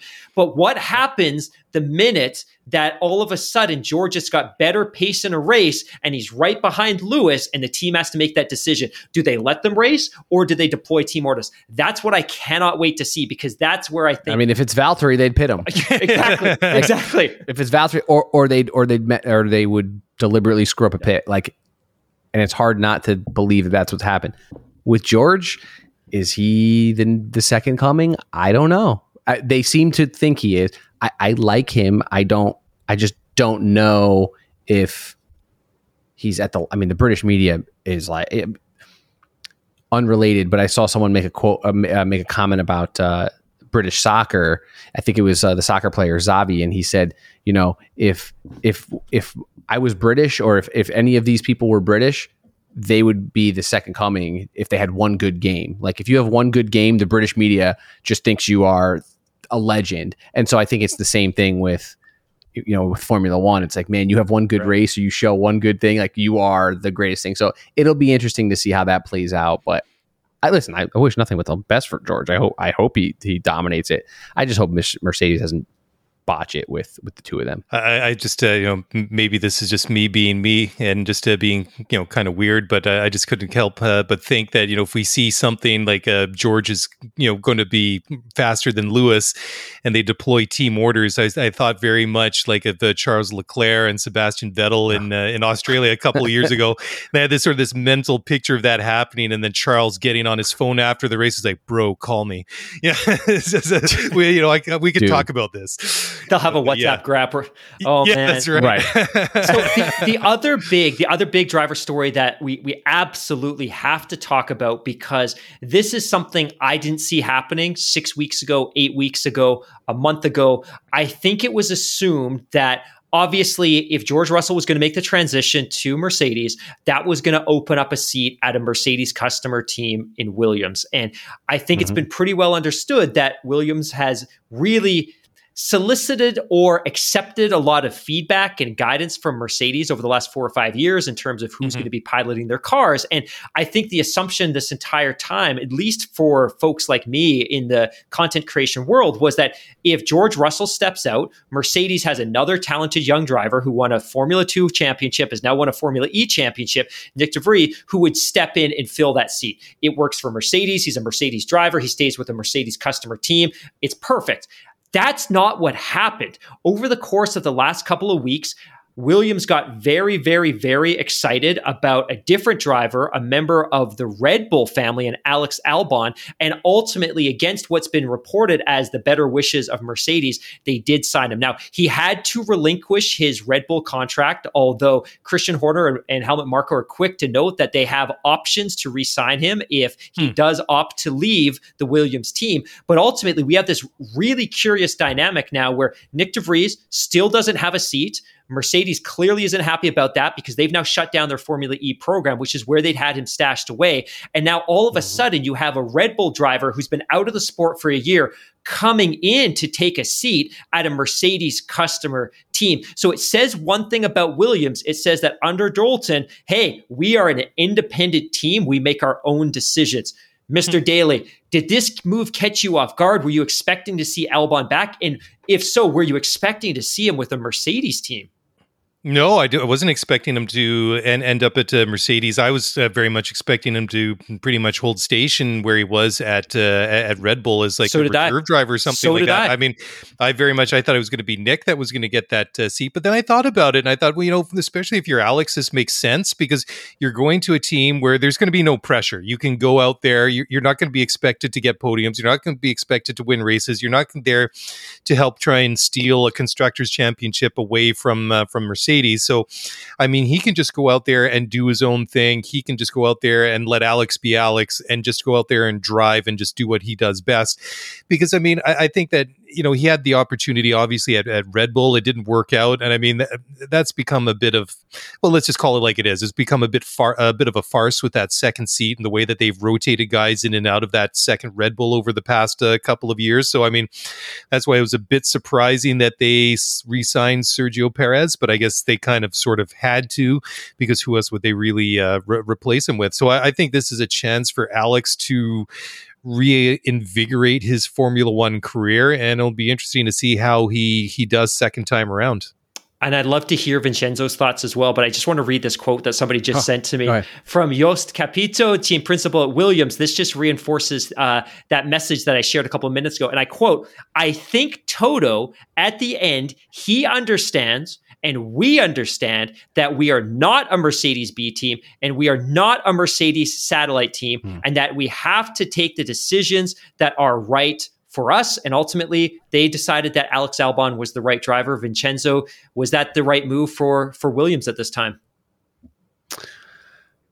Correct me if I'm wrong. They wanted Valtteri, did they not? So I think Valtteri was definitely their preference. At least that's been reported, that they wanted Valtteri, and that Valtteri had ultimately decided that at this time in his career, Alfa Romeo was a better fit. Here's the thing. I think by them picking Albon, he's a younger driver. He's more of a future forward driver. And if Williams wants to kind of draw a line in the sand and say, hey, we're going to bring ourselves back to glory. Respectability. I think you do that with a younger driver and you build it from the bottom. Bringing someone, I'm not even saying Valtteri, because we just talked about Valtteri ad nauseum. He would probably fit in almost on any team, right? Because he's a great second. You still need a good first. Albon fits. I think he's got a lot of talent. I think the pressure of the bigger teams just got to him when he was there. And like you said, with the Red Bull seat, the second seat is always revolving. Like, you don't even, I mean, you could race well and still be worried about your seat there. And as Perez has shown. But yeah, I think Albon's the right choice. I like the kid a lot. I really, really like him. I think he's got a lot of talent. I think he has there's a lot of potential there. And like you said, if Williams is making this clear, like, hey, we're not just this feeder program for Mercedes. Like, we are our own team. This is a great way to do it. You kind of you go and take from Red Bull, and like, that's perfect. I kind of laughed when I saw the news. I was like, that just makes so much sense. And it'll be interesting to see how they, because Latifi, I don't know what you guys think of Nicholas, Canadian driver.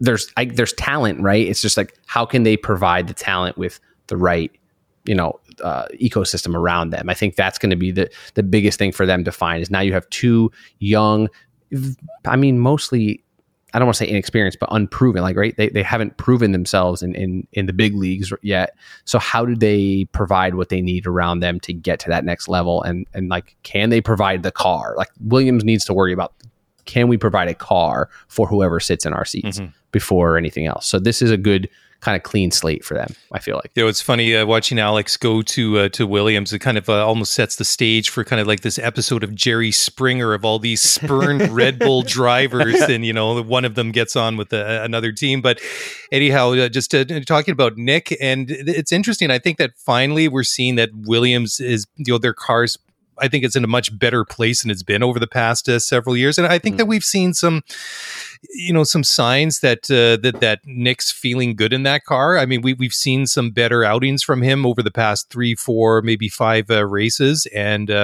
so I think I was a little bit surprised, but happy for Nick. I mean, we're always homers when it comes to the the home, the guy, the local boys, be it anybody from North America. So I was happy to see for him, and I hope that it works out for him as well. Like I've started to see some flashes of some positive things happening for Nicholas Latifi. So he's got another shot to go around with them again, and I hope it works out for him. Yeah, and obviously I'm very excited. I would say that Nicholas Latifi is probably as close to this show as anyone in the Formula One circuit. I'm obviously a big fan. He's a great kid. I think he's shown some real strides over the last couple of weeks and months. Obviously, he scored points at the end of the first half in Hungary. He scored some points in Belgium, which was fantastic.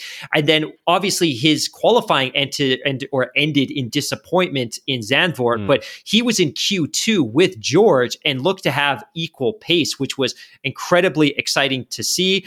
I think the team is expecting big things from him. I believe that this is good for him. It's obviously good for Formula One in North America. And on a personal level, I'm also really happy about this because as long as he's been in Formula One, we've been working through this global pandemic.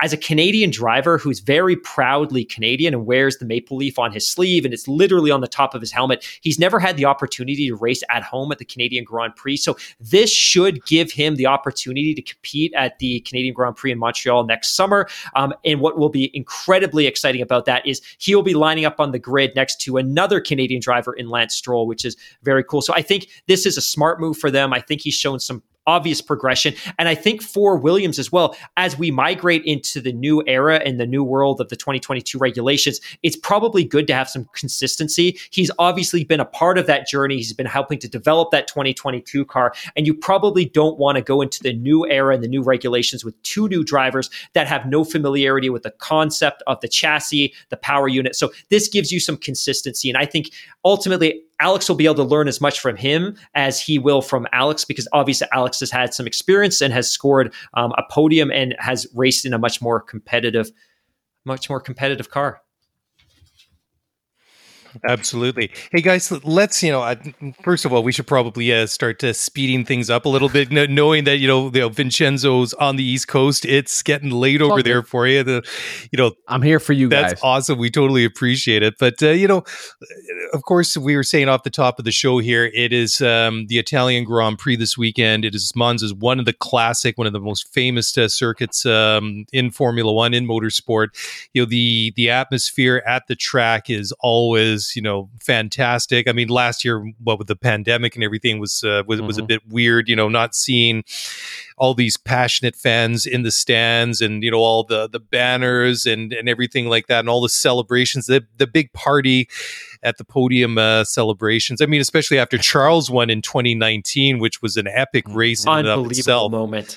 Which was great. But let's talk about the race itself, because it is going to be, it's one of the fastest tracks on the circuit. I just pulled up some of the stats here. So it's there's been 90 Italian Grand Prix over the years. First held in 1921. The winningest 2 drivers there are Michael Schumacher and Lewis Hamilton. They both won it 5 times each. Ferrari Vincenzo, you'll be happy to know, is the most winningest constructor at the Italian Grand Prix. They've won it 20 times. So Monza, that was all in like the 50s and 60s. Well, I mean, and then there was last year. Was it last year? The double DNF? No. Yeah. And actually, so if you look behind me, I have the SF1000s. Oh, right. Yeah. Beautiful. I have both Vettel and Leclerc, and yeah. For a guy that's just moved into a new place, you obviously have your priorities, well ordered to get unpack certain things. First of all, I mean, certain things had to get unpacked, but absolutely. And I mean, just going back to last year, I mean, if you look at the podium, if you don't go back and actually watch the race, I mean, you would do a complete double take, because we saw a first time Grand Prix winner, Pierre Gasly, winning his first and only Formula One race to date. Only just less than half a second ahead of Carlos Sainz for McLaren. Obviously, Carlos driving for Ferrari this year, pardon me. And then Lance Stroll rounding out the podium. I mean, that was an eventful race. I mean, there was a number of red flags and safety cars and all that drama. But it's always an exciting track, to watch a Formula One race at. But Vincenzo, maybe give a little bit of context from the cultural standpoint of what Ferrari is, what Ferrari means, and just the whole the passion involved, and how that translates to what happens in the fans at the track on not just race day but the entire weekend. I mean, motorsport is just a whole nother level, right, for Italians, and to me, it's always begun and ended with Ferrari. You have other, you have Alfa Romeo, you have your Fiat, you have even Lamborghini, who's not even fully Italian anymore. But you have all these other brands. But to me, Ferrari, it meant so much. Like Enzo Ferrari, the way I remember walking through the Enzo Ferrari Museum and reading the contract that Ford had drawn up, and a lot of people probably know this story, but he famously rejected the offer from Ford mainly because he didn't want to give up control of the racing team, because to him the racing team meant everything. If you were fast, if the public equated your name with speed and winning, they'll buy your cars, right? Like selling cars wasn't even second. That was not even first for Enzo Ferrari. So for Italians, it's like, man, this was an Italian man who started something from scratch, chased a passion, truly a passion. And Italians are known for their passion. I said that earlier in the show, right? Like we're known for being passionate in everything. And Monza being that track, like that iconic race, this is our, it's your home field. Yes, there's other races in Italy as well, but this one is just like, this is the home. Like this is our house.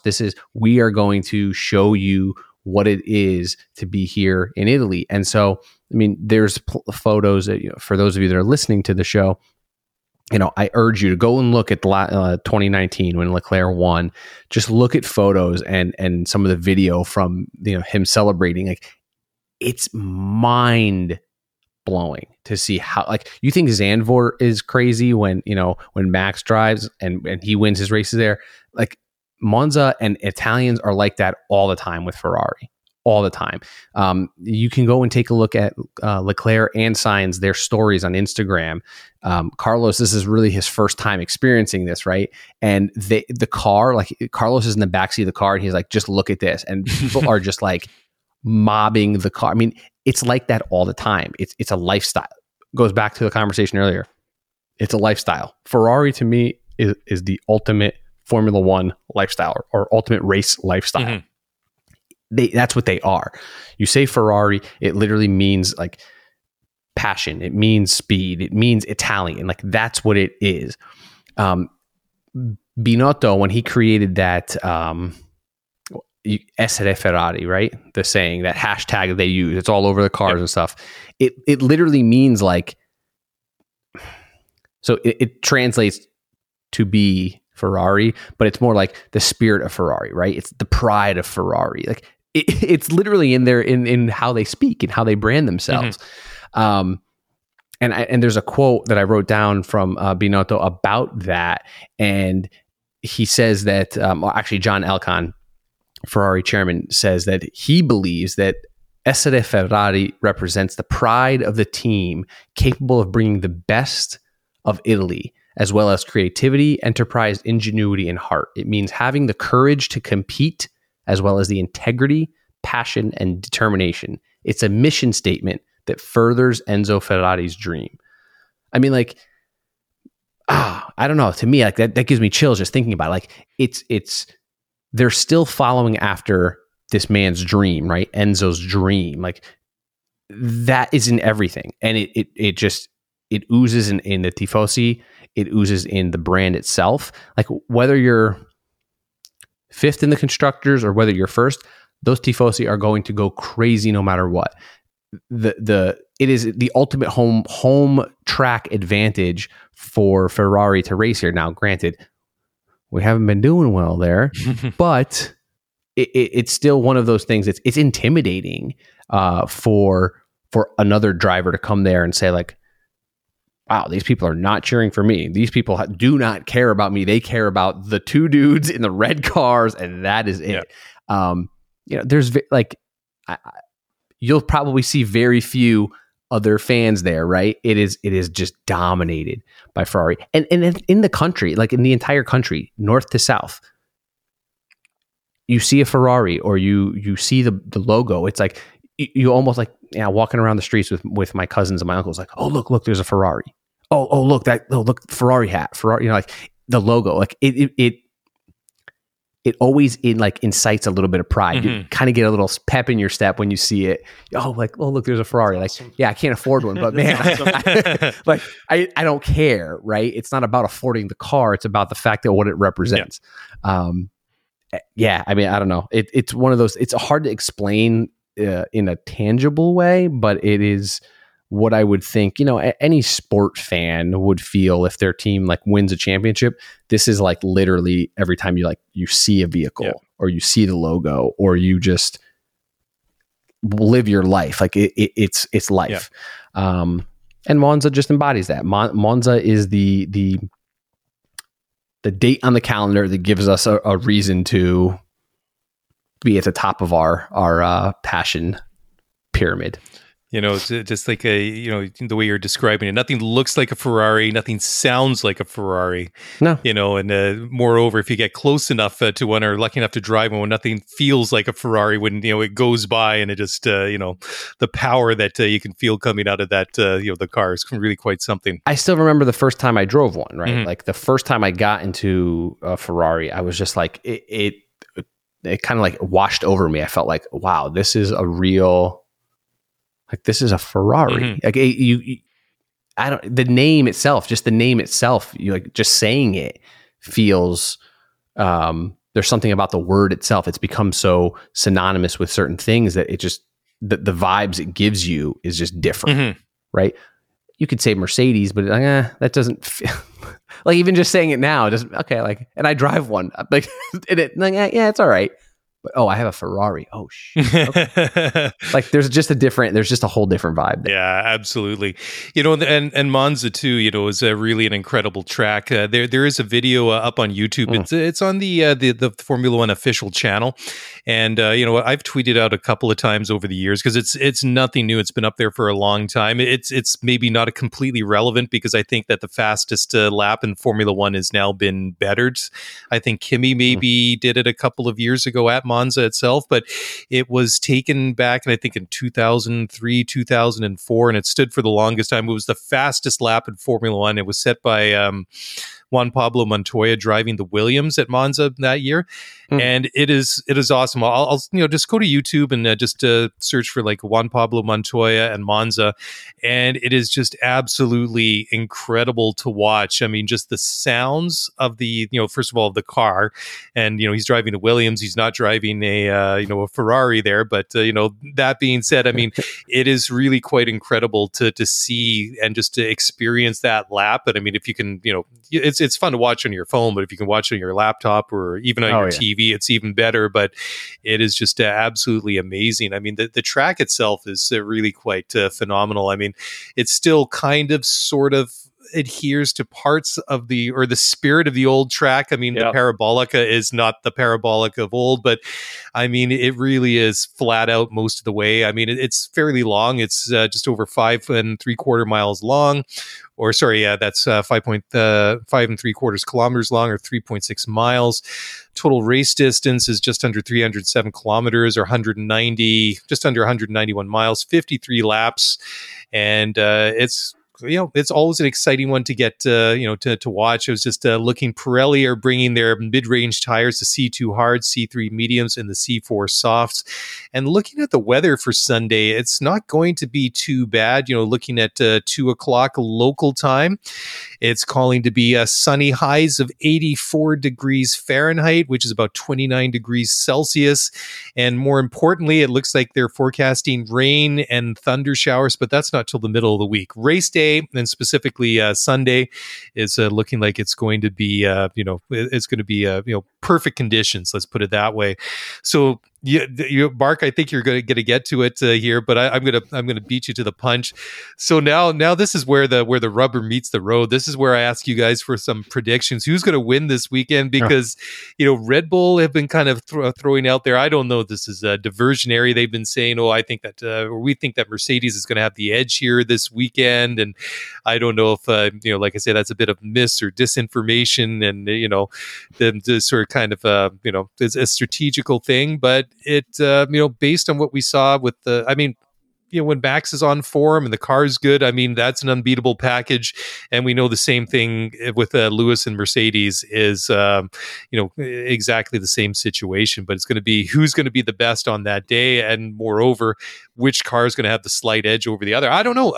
Honestly, this one I think is a little bit too close to call at this point. I agree. And I think the other thing that we probably haven't done enough to promote over the last couple of weeks is this is round 2 of the sprint qualifying format. So yes, great. We'll see qualifying 9-10 hours from this moment. So for me, that means that my 9 to 10 a.m. window in my calendar is mysteriously blocked off, and I won't be answering any work calls. Sorry, it's weird how that happens. Yeah, sorry to my employer for that. But we also get sprint qualifying Saturday morning, 7:30 a.m. Pacific time, 10:30 a.m. Eastern Standard Time. So we kind of have 2 predictions to make here, which is obviously we have sprint qualifying on Saturday, which is worth 3 points to the winner on this really major, mega power circuit. And then we have the Grand Prix on Sunday. So there's kind of an opportunity for redemption if you don't cash in a meaningful way on Saturday. But I feel the same way that you do, Mark. And I know this is a bit of a cop-out from a commentator's perspective, but I could kind of go either way. Ultimately, I have more confidence in Mercedes as a constructor just because I've seen so many errors out of Sergio over the course of the last couple of weeks and really the last couple of months. But ultimately, for me, it's a toss-up between Max and Lewis. Obviously, Max has all the momentum in the world right now. He's qualified on pole in the last 2 Grand Prix. He's won 2 races in a row. Lewis has only won 1 of the last 9 races, which is the worst streak that he and Mercedes has had going back to 2012. It's been a long time since they've struggled like this. But that said, they're still only a couple of points out of leading the driver's title, and they are still winning the constructor's title. So to me, it's a bit of a throw up. I'm going to lean into Mercedes. I can't believe that Red Bull would come out and dominate 3 Grand Prix in a row coming out of the summer break. I feel like this track's probably better attuned to Mercedes. And I think one of the things we have to remember too is that if you look at the analysis and the data from the race at Zandvoort, Mercedes was faster in the straights. It's just that the Red Bull cars were generating so much more downforce into the corners or through the corners that they were able to build that lead that Mercedes ultimately couldn't touch. Cornering less important here. Downforce and corners less important because it's more of a gradual oval in a lot of ways. But I think I'm going to put my money on Mercedes this weekend. Vincenzo, your country, Italy, your passion. Who are you going to lean into this weekend? You kind of took it from me there. This track is something like 80% or so full throttle. Yep.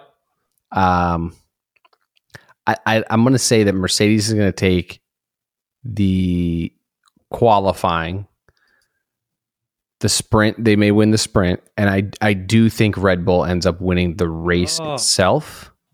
I'm going to say there might be like a slow pit from Mercedes, and I think on the podium we'll probably see Verstappen, Hamilton, and I think Carlos Sainz is going to sneak his way up there.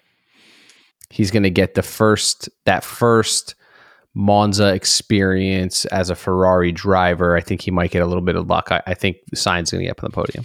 And, after he came so close to winning it last year, I mean, if that race had gone even one lap, I mean, he would have taken that victory instead of Gasly. I mean, that's without question, and I mean, he was right there. Yeah. I mean, that was just amazing. And I think he's done Sainz done a really good job this year changing car. I mean, he's changed cars how many times in the last few years? He's done a very good job learning the Ferrari, getting right in and succeeding. I don't know. I'm going to throw Sainz up on the podium. Yeah, I totally agree. I think he's done, out of the class of drivers of 2020, 2021 who switched teams, Carlos is the guy that I think adapted better than anyone else. And I think that he's got to be my sort of unsung hero of 2021. I think a lot of the things that he's done so far this year's kind of flown under the radar a little bit to a certain extent. Yeah. So Mark, Are you going to be a little bit more bold, or are you going to stick? Are you going to keep sitting on the fence? Yeah, I'll go podium. Because the listeners will put you on blast now. They always do. I get slandered, and deservedly so. I'm going to throw Lewis on the top of the podium. I think Max will be second. I think third is a toss up.